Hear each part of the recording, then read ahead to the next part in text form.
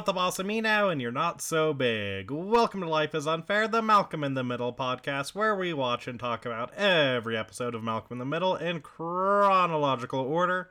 Today, we're talking about Jessica Stays Over, which originally aired November 4th, 2005, was directed by Alex Reed, and written by Matthew Carlson. Hi, I'm Jake, and I'm not gonna let some bee run my life. And I'm David, and my podcast's in jail, and I live on a couch. Looking bad isn't really a concern for me. I almost had a very similar intro line. Naturally. Getting into this episode, we have the cold open, which starts with Reese and Malcolm sitting at the kitchen table, and Jamie walks in with a candy bar, which Reese immediately demands that Jamie give him the candy bar. Like, holding out his hand and saying, "Give me the candy." Then, when Jamie shakes his head, Reese stands up and says, "Give it to me, Jamie." And Jamie pretends to throw the candy bar into the den. And like a dog, Reese runs into the room and starts tearing through it, looking for this candy bar. Well, Jamie watches and takes a big bite, and Malcolm, seeing what he's done, turns to camera and says, "Wow, I didn't get Reese with that one until I was 5. Then, getting into the episode proper, we have 3 plot lines to go through, and we'll start with the Hal-centric plot. Which I think you have very simply called the B plot. So I thought about it, but no, I figured you'd guess that. And as it turns out, I was right. So yay me. No, Jake, this is the PA plot. For? Planet of the Apiarists. This is a plot line about the destruction of the bees, Jake. Wow. What? Wow. It's literally a war. It's literally a war, Jake. Ask Hal. Are you mad that I'm wrong? Or that I'm right? No. I'm mad at the pun that you situated that rightness around. Perfect. I love it when a plan comes together. Well, this plotline starts with Dewey holding a jar of honey and asking, "Is that a dead bee?" Which Hal tells him that it is, and that's how you know it's fresh. You won't get dead bees in your honey from the supermarket. And when Dewey asks where he got this fresh honey from, Hal says, "Well, you know that beehive in the tool shed? Well, it's not a problem anymore." Gross. And Dewey asks him how he, knew how to get rid of these bees. And Hal says that it's instinctive, that man has all that he needs to deal with bees from nature. It's part of him. Except the poison. You have to buy that. Oh, Hal. And Dewey feels sorry for the bees, but Hal tells him that it's survival of the fittest, that if the bees had won, they would be spreading them on their toast right now. Exactly, Jake. See? Exactly. Then Hal is taking out the trash, and he sees a bee flying around, and realizes that this must be a survivor from the hive that he destroyed. And he's sort of talking to the bee, saying, "You must not have been around when Uncle Hal came over, huh?" But then the bee, darts towards him and causes him to flinch.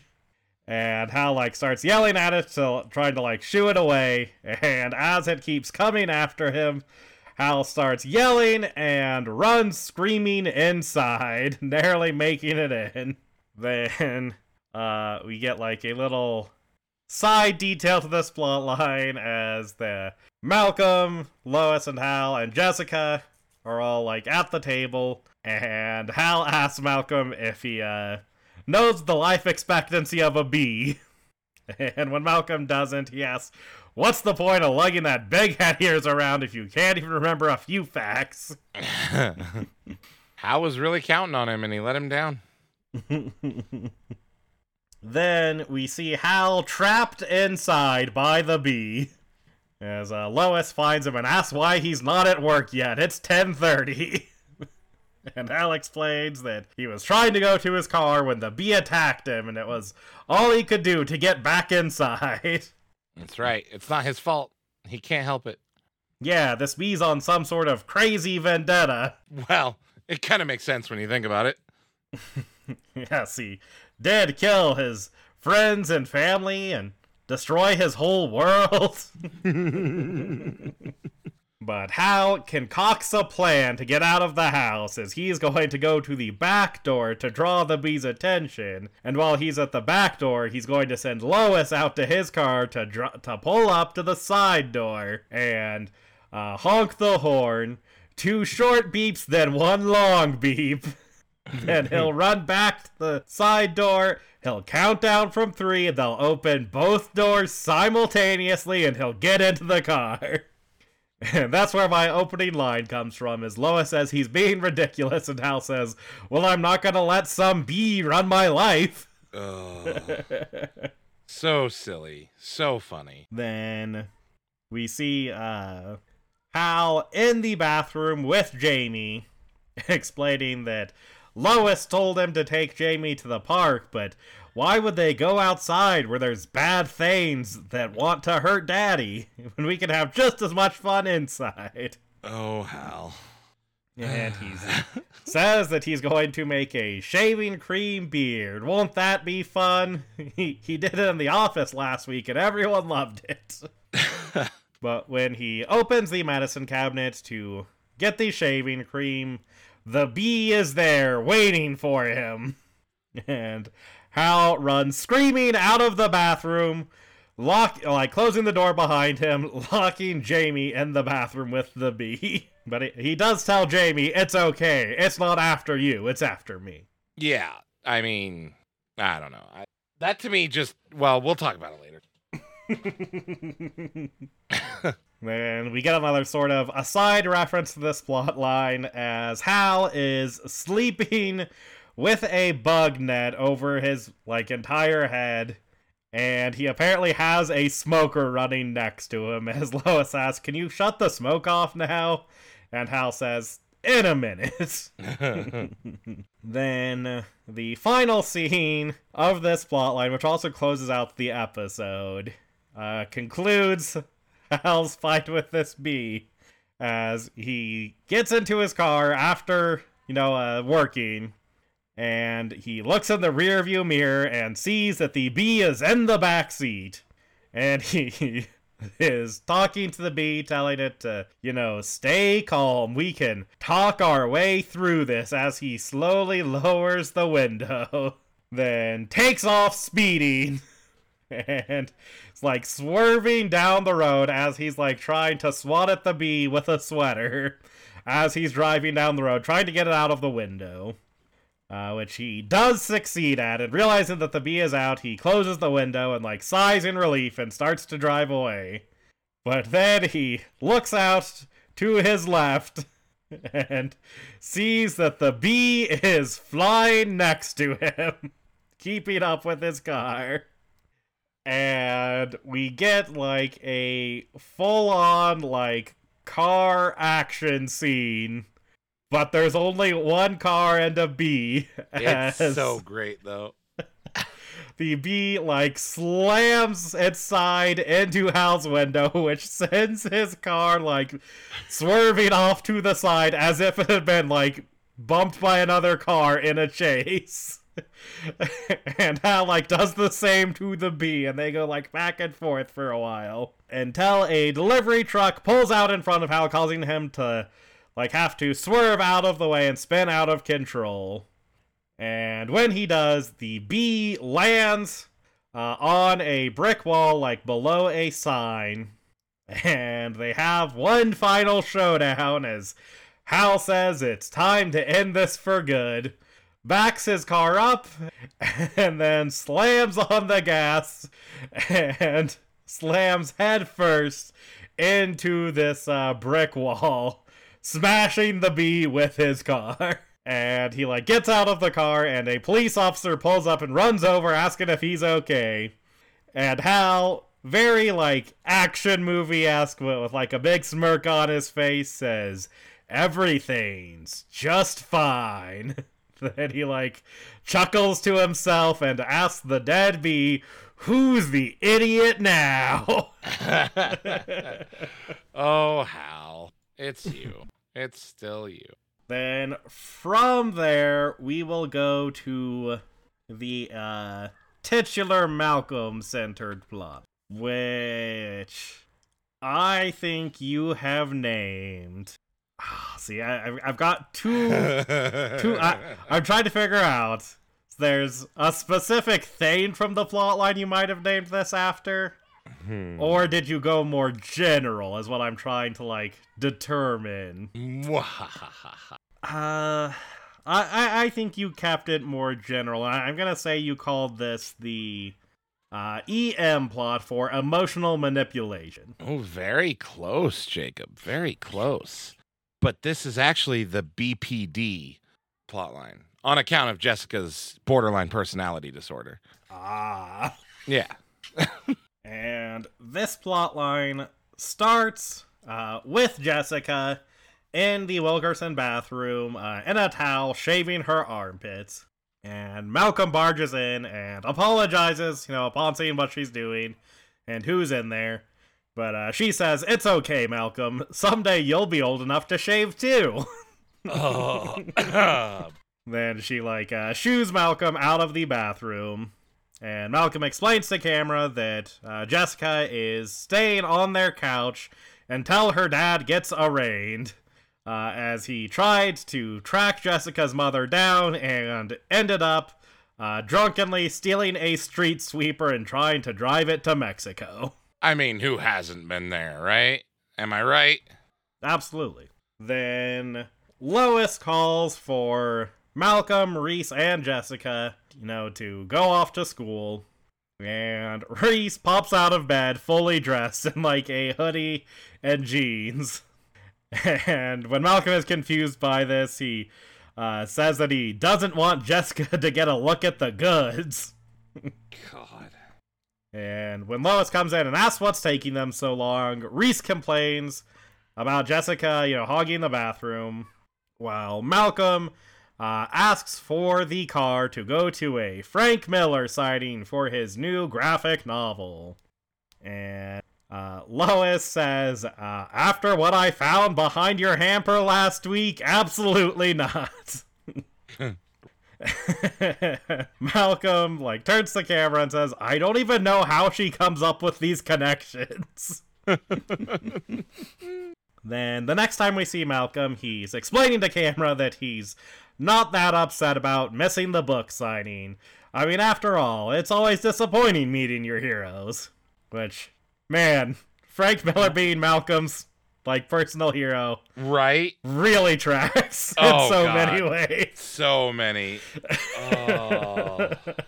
You gotta wonder, there had to be a comic book nerd in the writer's room for that one, right? Well, we'll get to that with a certain award, David. Oh, God. So I did some looking into some things. Yeah? Yep. But then Jessica pulls up in the car, which Malcolm is, completely perplexed by. And he immediately asks her, "How did you get the car?" And she says that, she had some shopping to do and Lois insisted that she take it. And Malcolm says, "How? I've been begging her for weeks for the car." And Jessica says that that's his mistake. That she just got all vulnerable and sad and started talking about her dad. And, before she knew it, Lois was letting her use the car.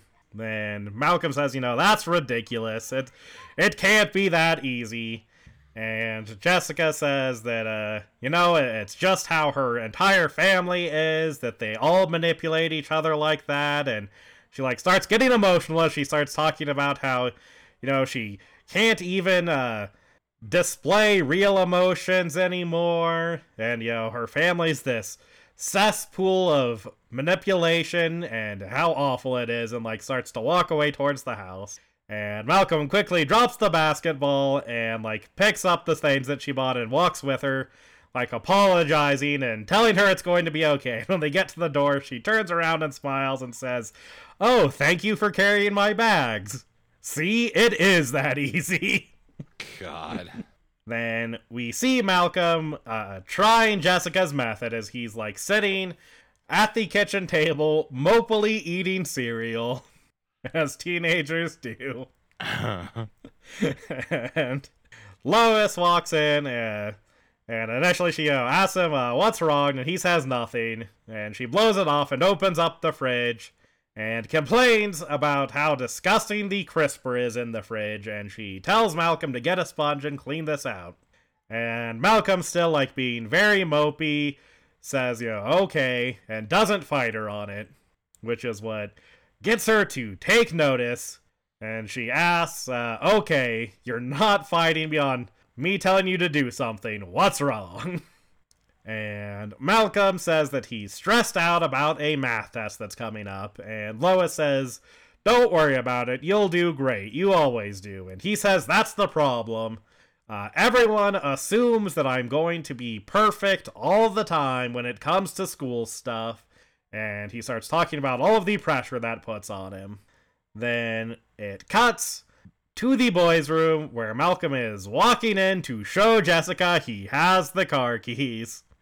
And he has like a shiny streak down his cheek where he's clearly been crying. And as he tells, Jessica that her method worked great, and she tells him, he did well, she asks, wait, is that a tear?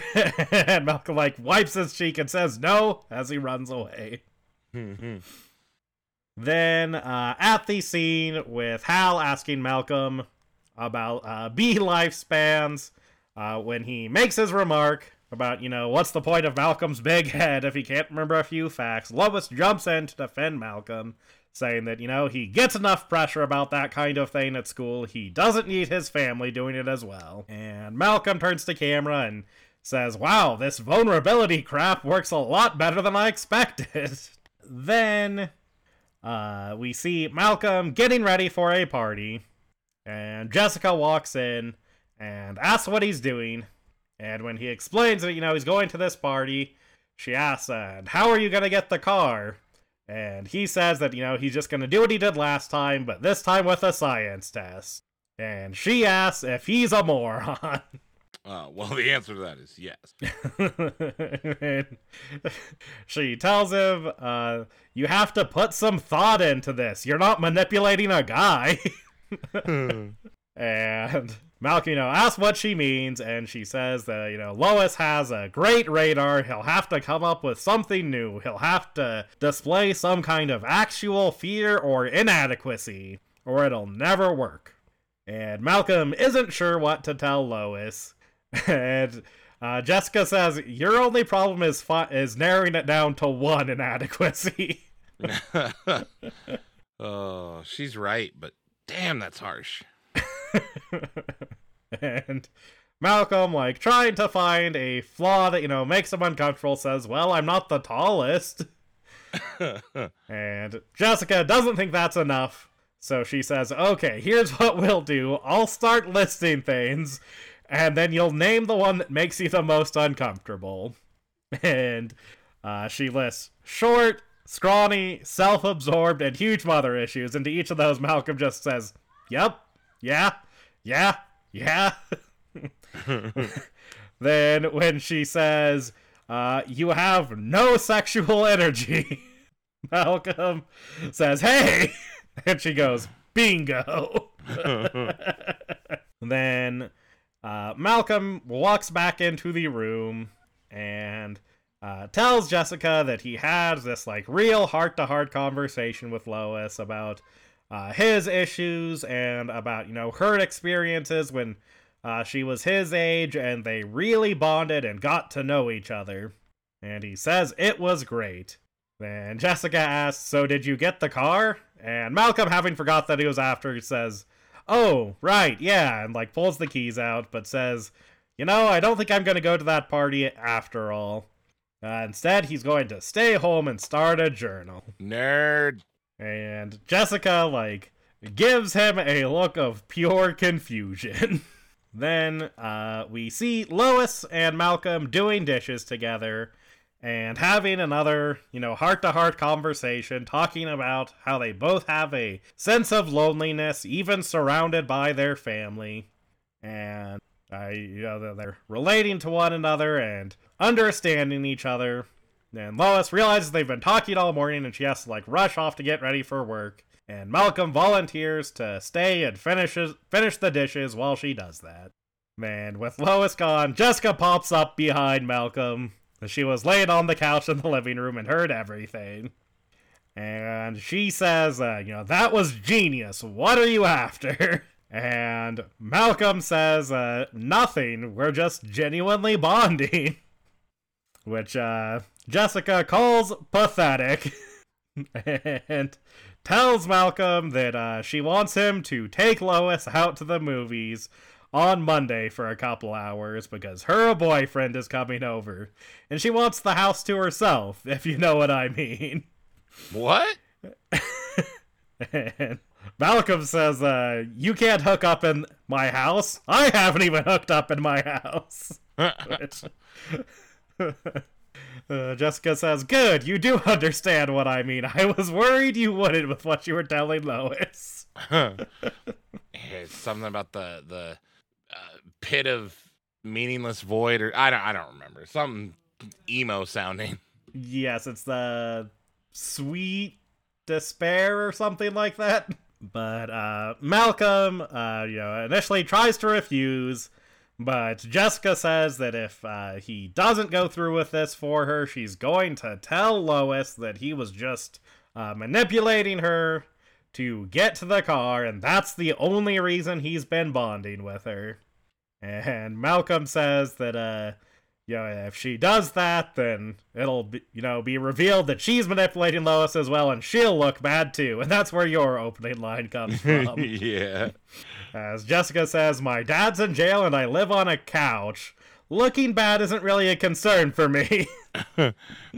I mean, fair, I guess. And Malcolm says, fine, I'll do it. But he says that, he's upset because he thought Jessica was helping him out because they're friends. And Jessica just says, save the girl talk for your mom. God. Then in the scene that I mentioned where we see that Hal is now sleeping in a full bug net, Lois is telling Hal how close she feels to Malcolm lately, how this is the closest she's felt to him since he was 4 years old. And that, this sort of thing is what makes all the crap they have to put up worth it. Then we see Jessica at the house with her boyfriend Mike, who is Asian, which will be relevant in another plotline. It sure will. And they are making out on Malcolm's bed when Malcolm barges in. And Jessica's, confused by him being there, asking, what are you doing here and where's Lois? And Malcolm explains that they were watching the movie and he, couldn't do it. He, realized how much Lois really cares about him, and he had to tell her that, all of this started with him trying to manipulate her into giving him the car, but it's turned into real bonding. But Lois wouldn't hear it. She marched out of Autumn Encounters and straight into Body Count 3. God. Which is a shame, because Autumn Encounters is actually really good. And Malcolm plops down on the bed in between Jessica and Mike and starts crying on her shoulder. And Mike is uncomfortable with this and says, this is weird, I'm gonna go make a sandwich. Fair. And that is where this plot line ends, leaving only the Dewey and Reese centered plot line. What would you name this? I'm going to say you called this the MP plot for Marco Polo. Okay. Interesting. Not a bad idea. Not where I went with it at all.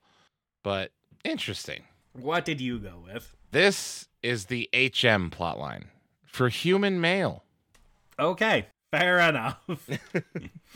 And this plotline starts with Reese being upset at his pen pal, Zhao Li. Which Dewey walks in and sees him, audibly upset at this letter he's received. And he says that the school made them all, get pen pals from around the world. And he got this idiot Zhao Li from China.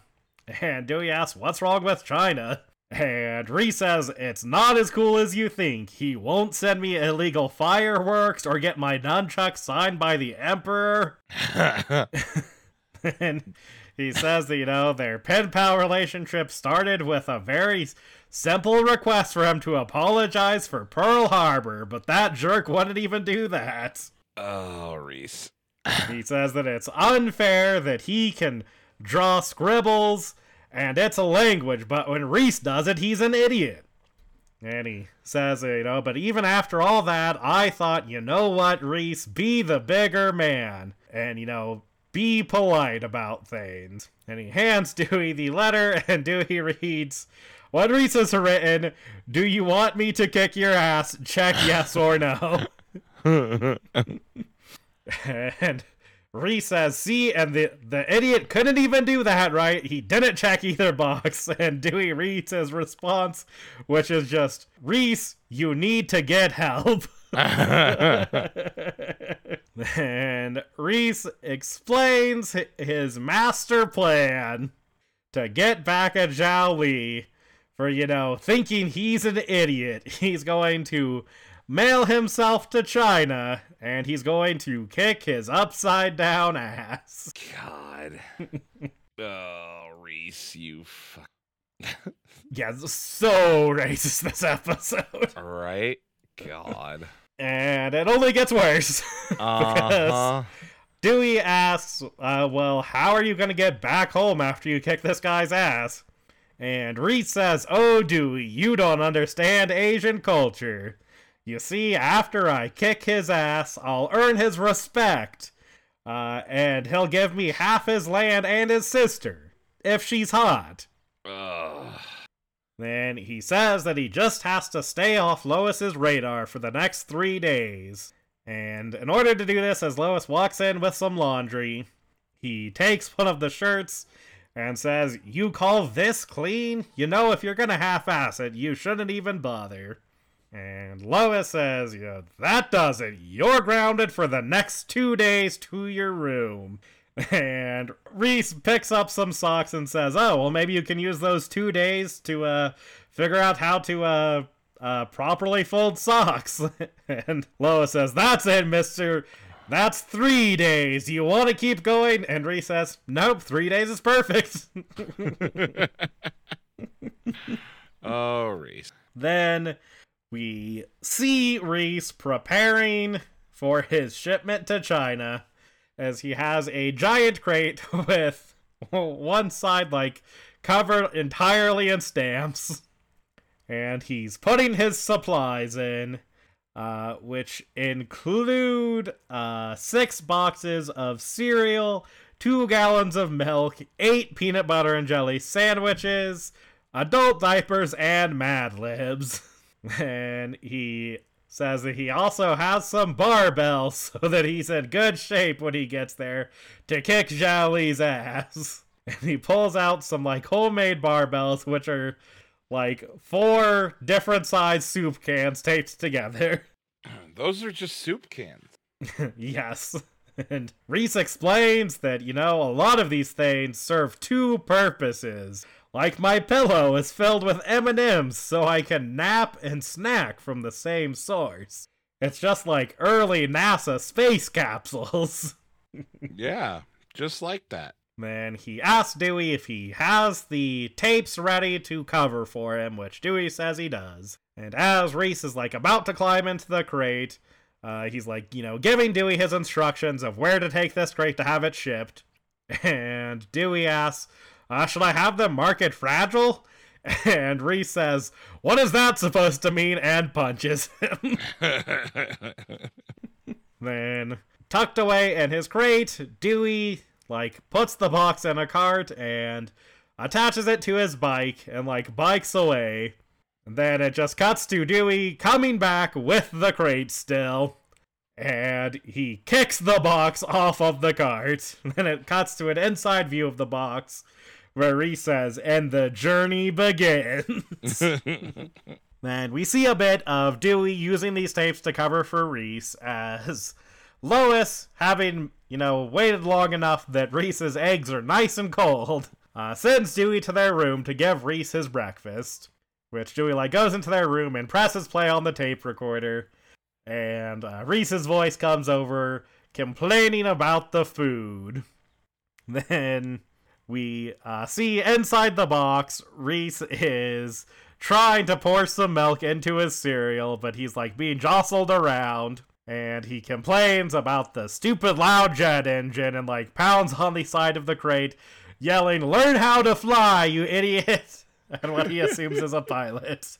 Then it cuts to the outside view where Dewey is sitting in a lawn chair with the lawnmower on, making the sound that Reese thinks is the jet engine, with a rope and pulley system that he's occasionally yanking on to, create the impression for Reese that he's being jostled around in the back of a plane.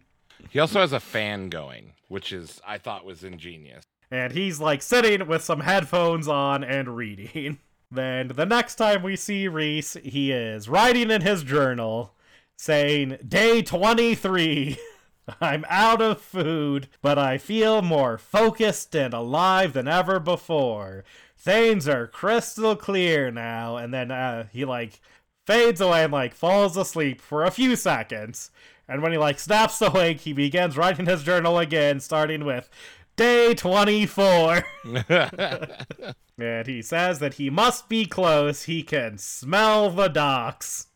And once again, cuts to an outside view where Dewey now has the box on a tire with a stick in between the tire and the box that he's moving around to create the sensation of being on a boat, while he has a heat lamp next to the box and the fan blowing fish, cooked fish, directly into the box. And he's sitting, eating an ice cream cone with his nose plugged this time. Then we once again see Dewey using the tape to cover for Reese, as the tape is playing. Reese and Dewey having the classic, stop touching me, I'm not touching you argument. While Dewey is laying in bed, playing a Game Boy with no cartridge in it. Yeah, I was wondering if you caught that. Yep. It's so noticeable. It's so, immediately I was fake gamer, fake gamer. And he, clearly, gets a look of, oh shit on his face, and turns and sees that Lois is standing in the room with her arms folded. Then it cuts to Dewey showing her the box, and clearly having explained what's going on, as she says, your poor brother's stuck in there thinking he's going to China? And Dewey says, yeah, and she says, and you've just been torturing him this whole time? Yeah. Then she thinks about it for a second and says, can he breathe in there? And Dewey says, well, he's still making sounds. And she asks, does he have food and water in there? And Dewey says, yeah. And she says, okay, and walks away. Oh, Lois. Then this plot line ends as Dewey runs into Jessica's boyfriend Mike in the kitchen, and they introduce themselves to each other, and then Dewey is about to walk out with a bucket of ice for some reason. Which I'm curious what his plans were for that. Right? But then he gets an idea, and he turns to Mike and says, hey, There's a crate out in the garage that I can't get open. You look strong. You think you could open it for me?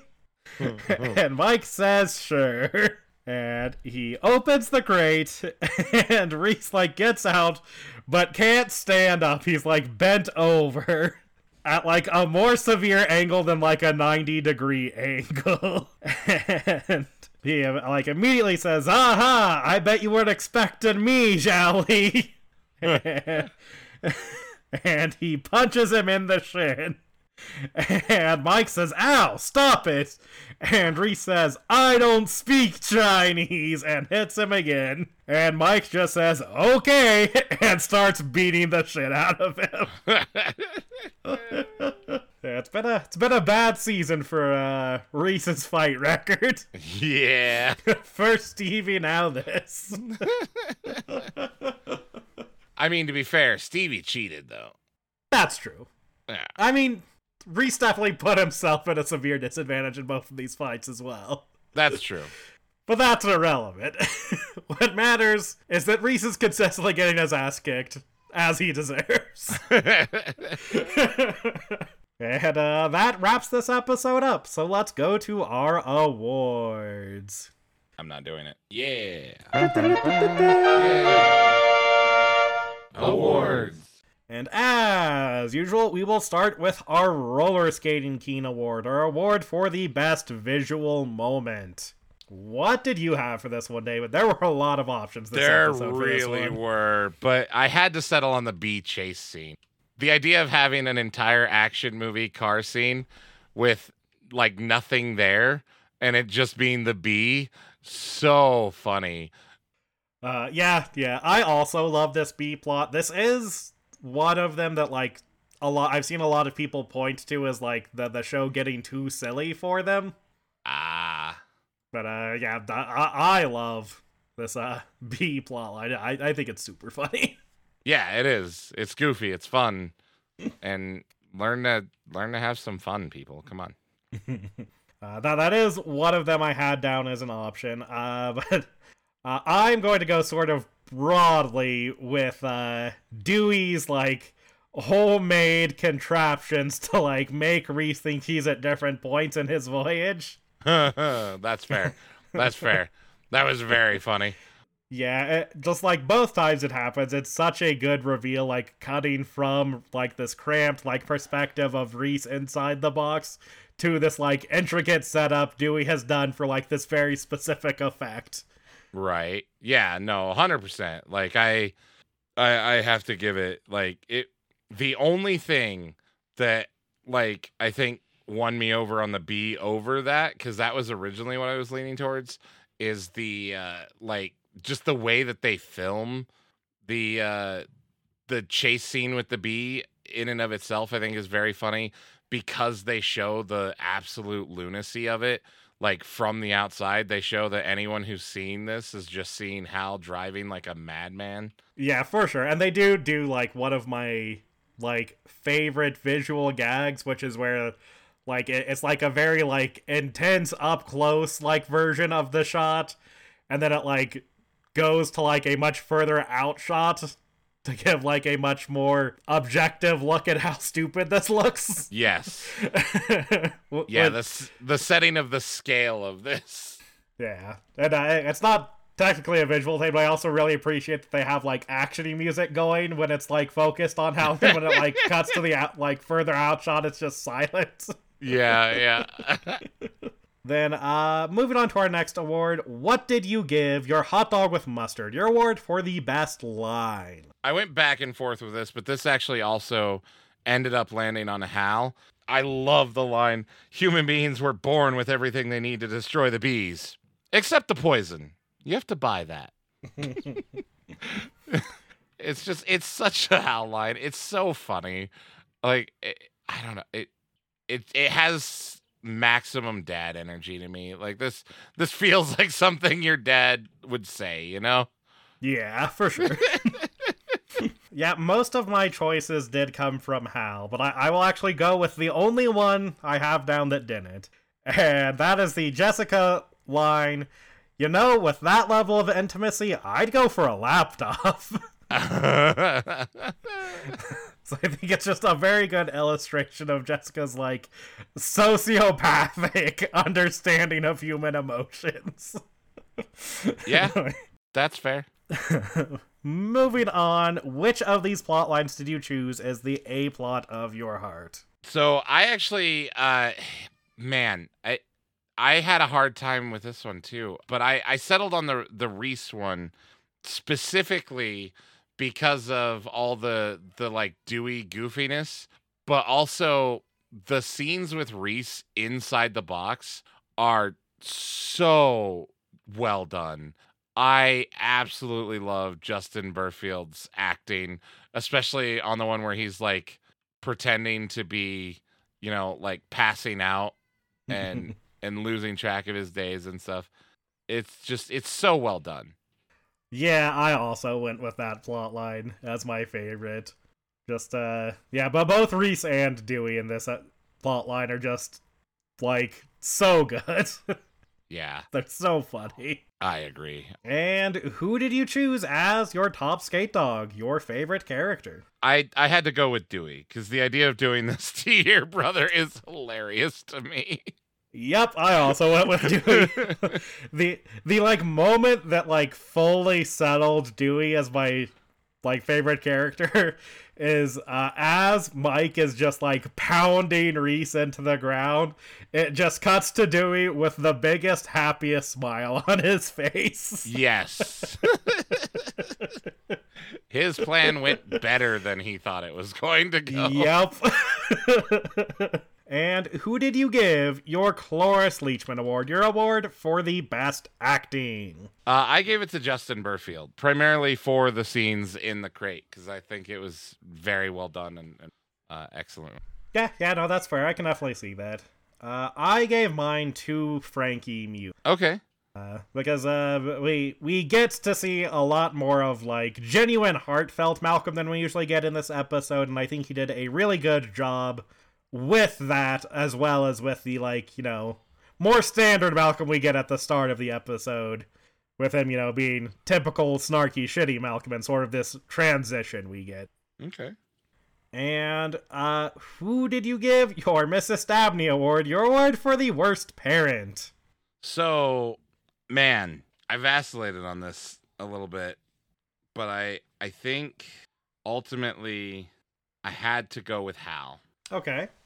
Hal opened his cabinet to a killer bee inside his home and then locked his infant son in the room with said killer bee. And even if the bee was only after him, how much do you think evil killer, just absolute unit of a monster would think about hurting his son to get at him? I had the exact same thought process. I mean, especially the bee is after him because he killed the bee's family. What more, direct punishment could there be? What kind of direct revenge, better than going after his son? Yeah, an eye for an eye. Exactly. And bees have lots of eyes. Yeah. Jamie only has 2. Well, after that bee's on with him, might only have 1. Yikes. That's morbid. But yeah, I mean, that's, yeah. Like, how do you leave your son locked in there with this? Okay, well, let's move along to the OK Boomer Award, the award that sets the episode firmly within its time of release. What did you choose for this, David? Sin City, obviously. Fair. That's kind of my choice. I mean, Frank Miller being at a comic book store signing things in 2005? Well, that's because of Sin City. Well, I think that's the reason he would be like a recognizable enough name to put in a sitcom. I guess that's fair. Comic book nerds, Frank Miller at this point is fairly old news. Correct. In fact, a lot of people, me included, could argue, maybe not his best years anymore by this point. I mean, I don't disagree, but real quick, I do think that, like, him actually going out and being allowed into places to do signings again was due to the popularity of Sin City. Well, this is actually, like, around the era where people started to, like, take note of how off the rails Frank Miller was getting, because this is the year that, his, All-Star Batman and Robin comics started coming out, which continues the, Dark Knight Rises world. Okay. And it's where that stuff starts to get real overtly, like, racist and stuff. Gotcha. Yeah. So this is, like, both the period of, like, this is, like, Frank Miller at his most well-known, because, as you said, Sin City comes out this year, 300 comes out the next year. Uh-huh. But this is actually kind of the same era where comic book fans start being very divided about Frank Miller. Okay. I think he'd had some stuff that was, like, really questionable before this, but, like, that comic series in particular is, like, at least for me, where I was, like, reading it and going, ugh, like, even as a high schooler. Huh. I have to admit, that's not a comic series I read, so... I wouldn't. Fair enough. But I did also, in looking into this, realize that, yes, there's clearly a comic book nerd amongst the writers. Not a necessarily big one, because Frank Miller doesn't have any new graphic novels coming out that year. He does have a non-fiction book coming out that year, Eisner/Miller, which is like a bunch of like recorded conversations with him and Will Eisner, which I have also read.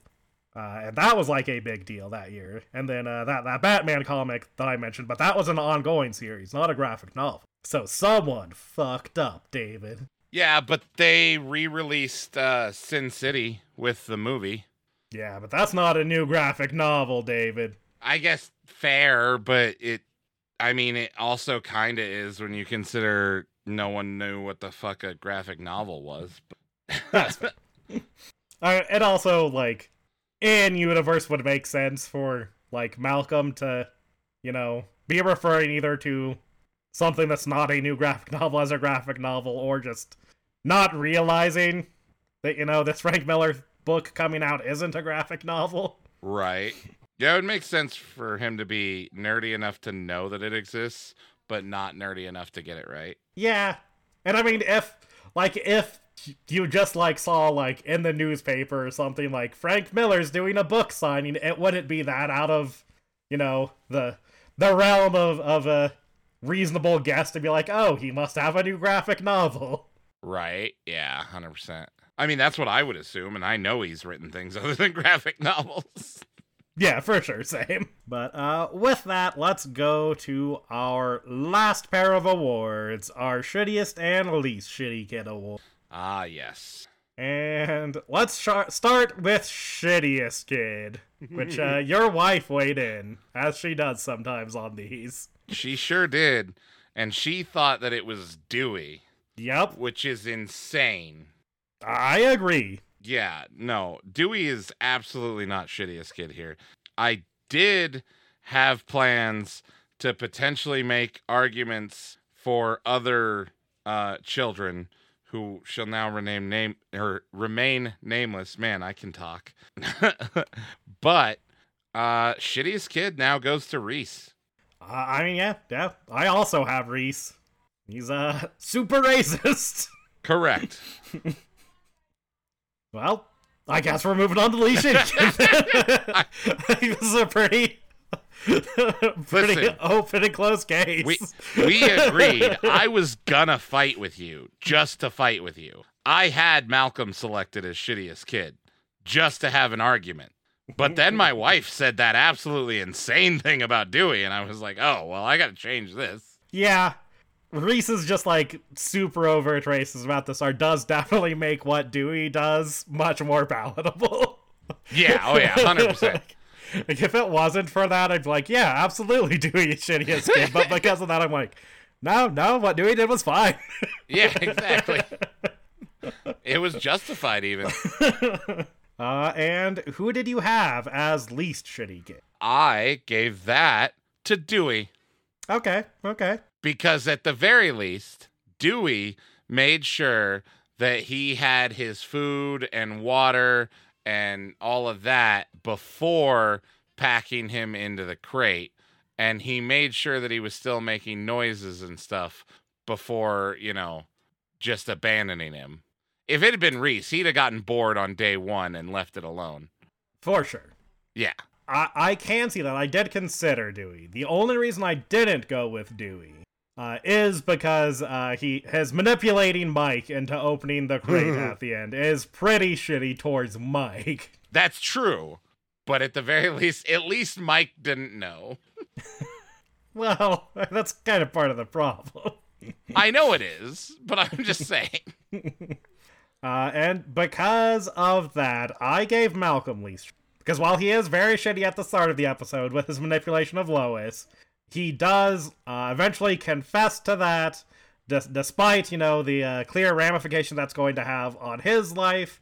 And he does, over the course of the episode, actually bond with Lois, and I think become a better person because of it. Yeah, maybe. Okay.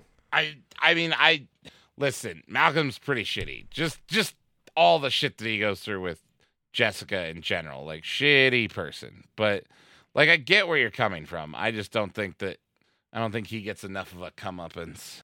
Yeah, we don't see him get them, but it does definitely feel like they're coming. Sure.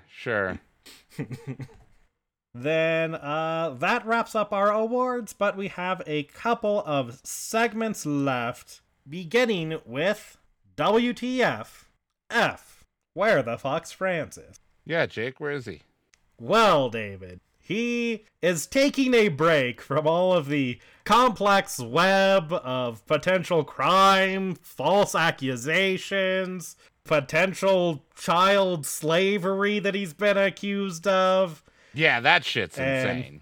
He's, there's a lot of stuff going on, being sent his way, and he's, trying to just enjoy himself and distract himself from all of these problems by watching a new show on Comedy Central. Oh, that no. had started in October, but that he had been excited about. Because, David, the Colbert Report has just started at this point in 2005. And of course Francis would be the kind of guy who would know Stephen Colbert from his appearances on The Daily Show as a correspondent. So he would be very excited that, Colbert's getting his own show now. So he's spending his nights at home with Piyama, kicking back and relaxing, watching some parody of conservative news on Comedy Central. That's where the fuck Francis is. All right. First of all, Francis has some excellent taste. Of course he does, Dave. It's a great show. It was determined that Francis has great taste in TV, and that one episode where he immediately recognized BB was watching Buffy from one line. Yeah, he recognized that. He did. He says, "Wait, are you watching Buffy?" Oh, that's right. He does say that. Listen, it's been such a meme to make fun of you for it for so long that I just immediately transposed that to you in my head. And based on that one line, I have assumed the entire time that Francis and I have nearly identical taste in TV shows. I can see it, though.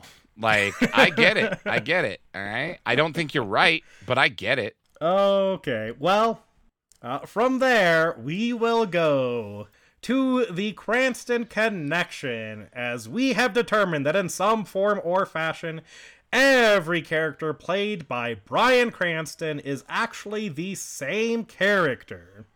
And this time, we have our first listener-suggested Cranston Connection. I am very excited to hear this. As Max wrote in back in December 25th, 2021, or 2021, with a future Cranston connection to use for this episode. What? Yes. You've been sitting on that this long? Yes, and I definitely would have forgotten, but 5 days ago, they sent another email reminding me that this was coming up. That's so awesome. But also, fuck you. Guys, he tells me nothing. He tells me nothing. If you want to get in touch with David, join the Discord or get us on Twitch, because he tells me nothing. Oh my God. He told me about this as the episode ended today. Yeah, to let you know you didn't need to do one. Oh my God. If you hadn't been on the Cranston connection, David, you would have been finding this out during the episode. I know. That's what I'm saying.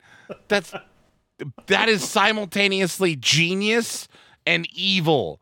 You're a bad man. To read the email to the point of keeping this from you, David.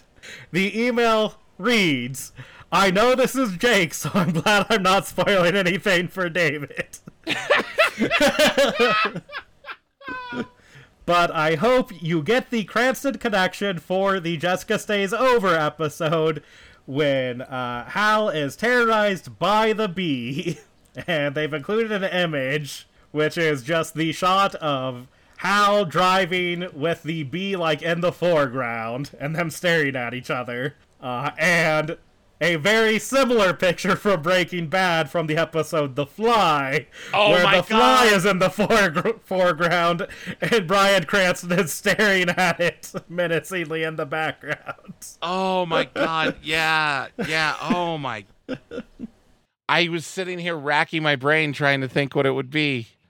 And Max goes on saying, so in Breaking Bad, when he has the Fly episode, and it seems so out of place and weird, it's really just him having flashbacks about the fight with the bee. Oh my God. Yeah, it's his PTSD from the total planetary war with the bees. Yep. It all makes sense. Dude. That's awesome. I love it. Good job. Yes, that is great. And it fits so perfect. It does. And I will also be putting the picture that they sent in up on Twitter, so everyone can see the visual representation of this particular Cranston connection. I love it. I love that we have visual aids for one of these. But that just leaves one last segment, David's guessing game. Oh yeah, that. I mean, I nailed that one guess. Well, this week you didn't do as well. As well, I didn't do great last week either. That's true. I mean, you did better than last week. Okay, that's good, because I fucking bombed last week. You did. I think it was the one before that you did really well. Yeah. But for this episode, you thought that Jessica would take it upon herself to help, mentor Reese and Malcolm in the ways of women and, help them try to get dates and stuff. Then you thought that because it's Jessica, there would be some sort of cruel twist, and that, what started as good advice, she would, end up turning against them in order to, destroy them for her own amusement. Yeah. And that's not what happened here. It is not. Instead, she was helping Malcolm manipulate Lois, which does have some degree of similarity, and it is advice that works but ends up turning against Malcolm, so I did give you a decent amount of credit for that. Then you were also completely correct in saying that there would still be no Francis, which did give you a nice little boost, but that brought you up to a 70%. Okay, yeah. It's awful, but fair. And let's see if you can do better next week in Secret Boyfriend. Secret Boy. We've had Secret Girlfriend before, if I recall. Maybe that's just what I called it in my... No, I believe that was a previous episode. So, are we gonna get another, Malcolm hiding under the bed thing? Because it does really seem to be his, niche. Sorry, Forbidden Girlfriend was the episode. Oh, that's right. Okay. Yeah, I mean, it's gotta be Malcolm, right? We just spent an episode dunking on his love life. I'm gonna hope and pray that we avoid the whole Malcolm gets with an older woman again thing. So yeah, Malcolm's gonna get a girly friend, and then, or maybe So maybe, like, Malcolm's gonna be kind of, like, almost friend zone. Like, he's gonna have one of those relationships where, like, she says they're dating, but, like, she completely ignores him in public, and you gotta keep it a secret, because I'm just not ready for people to know. I just don't want it to ruin or complicate things. You know, all of that bullshit.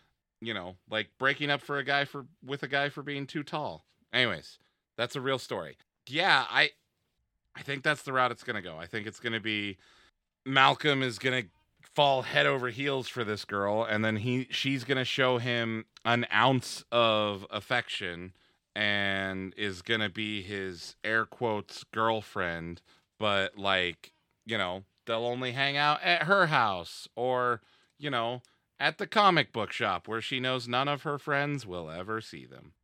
Okay. And do you think Francis will make his return? This will be episode 6 of this season. Still no Francis. I'm going to go with no. All right. Well, we will find out how you did next week. Yay. Secret boyfriend. Well, as always, thanks and credit to Jacob Neufeld, who does our intro and outro music. If you would like to find links to more of his music, you can find that in the episode description. And if you would like to get in touch with us, you can reach us by email, where we are lifeisunfairpod@gmail.com, or on Twitter, where we are unfair_podcast. If you enjoy the banter back and forth here and want to join us live, head on over to twitch.tv/LPDeathRay, where we play video games, interact with chat, and in general, have a good time. And as always, remember that life is unfair.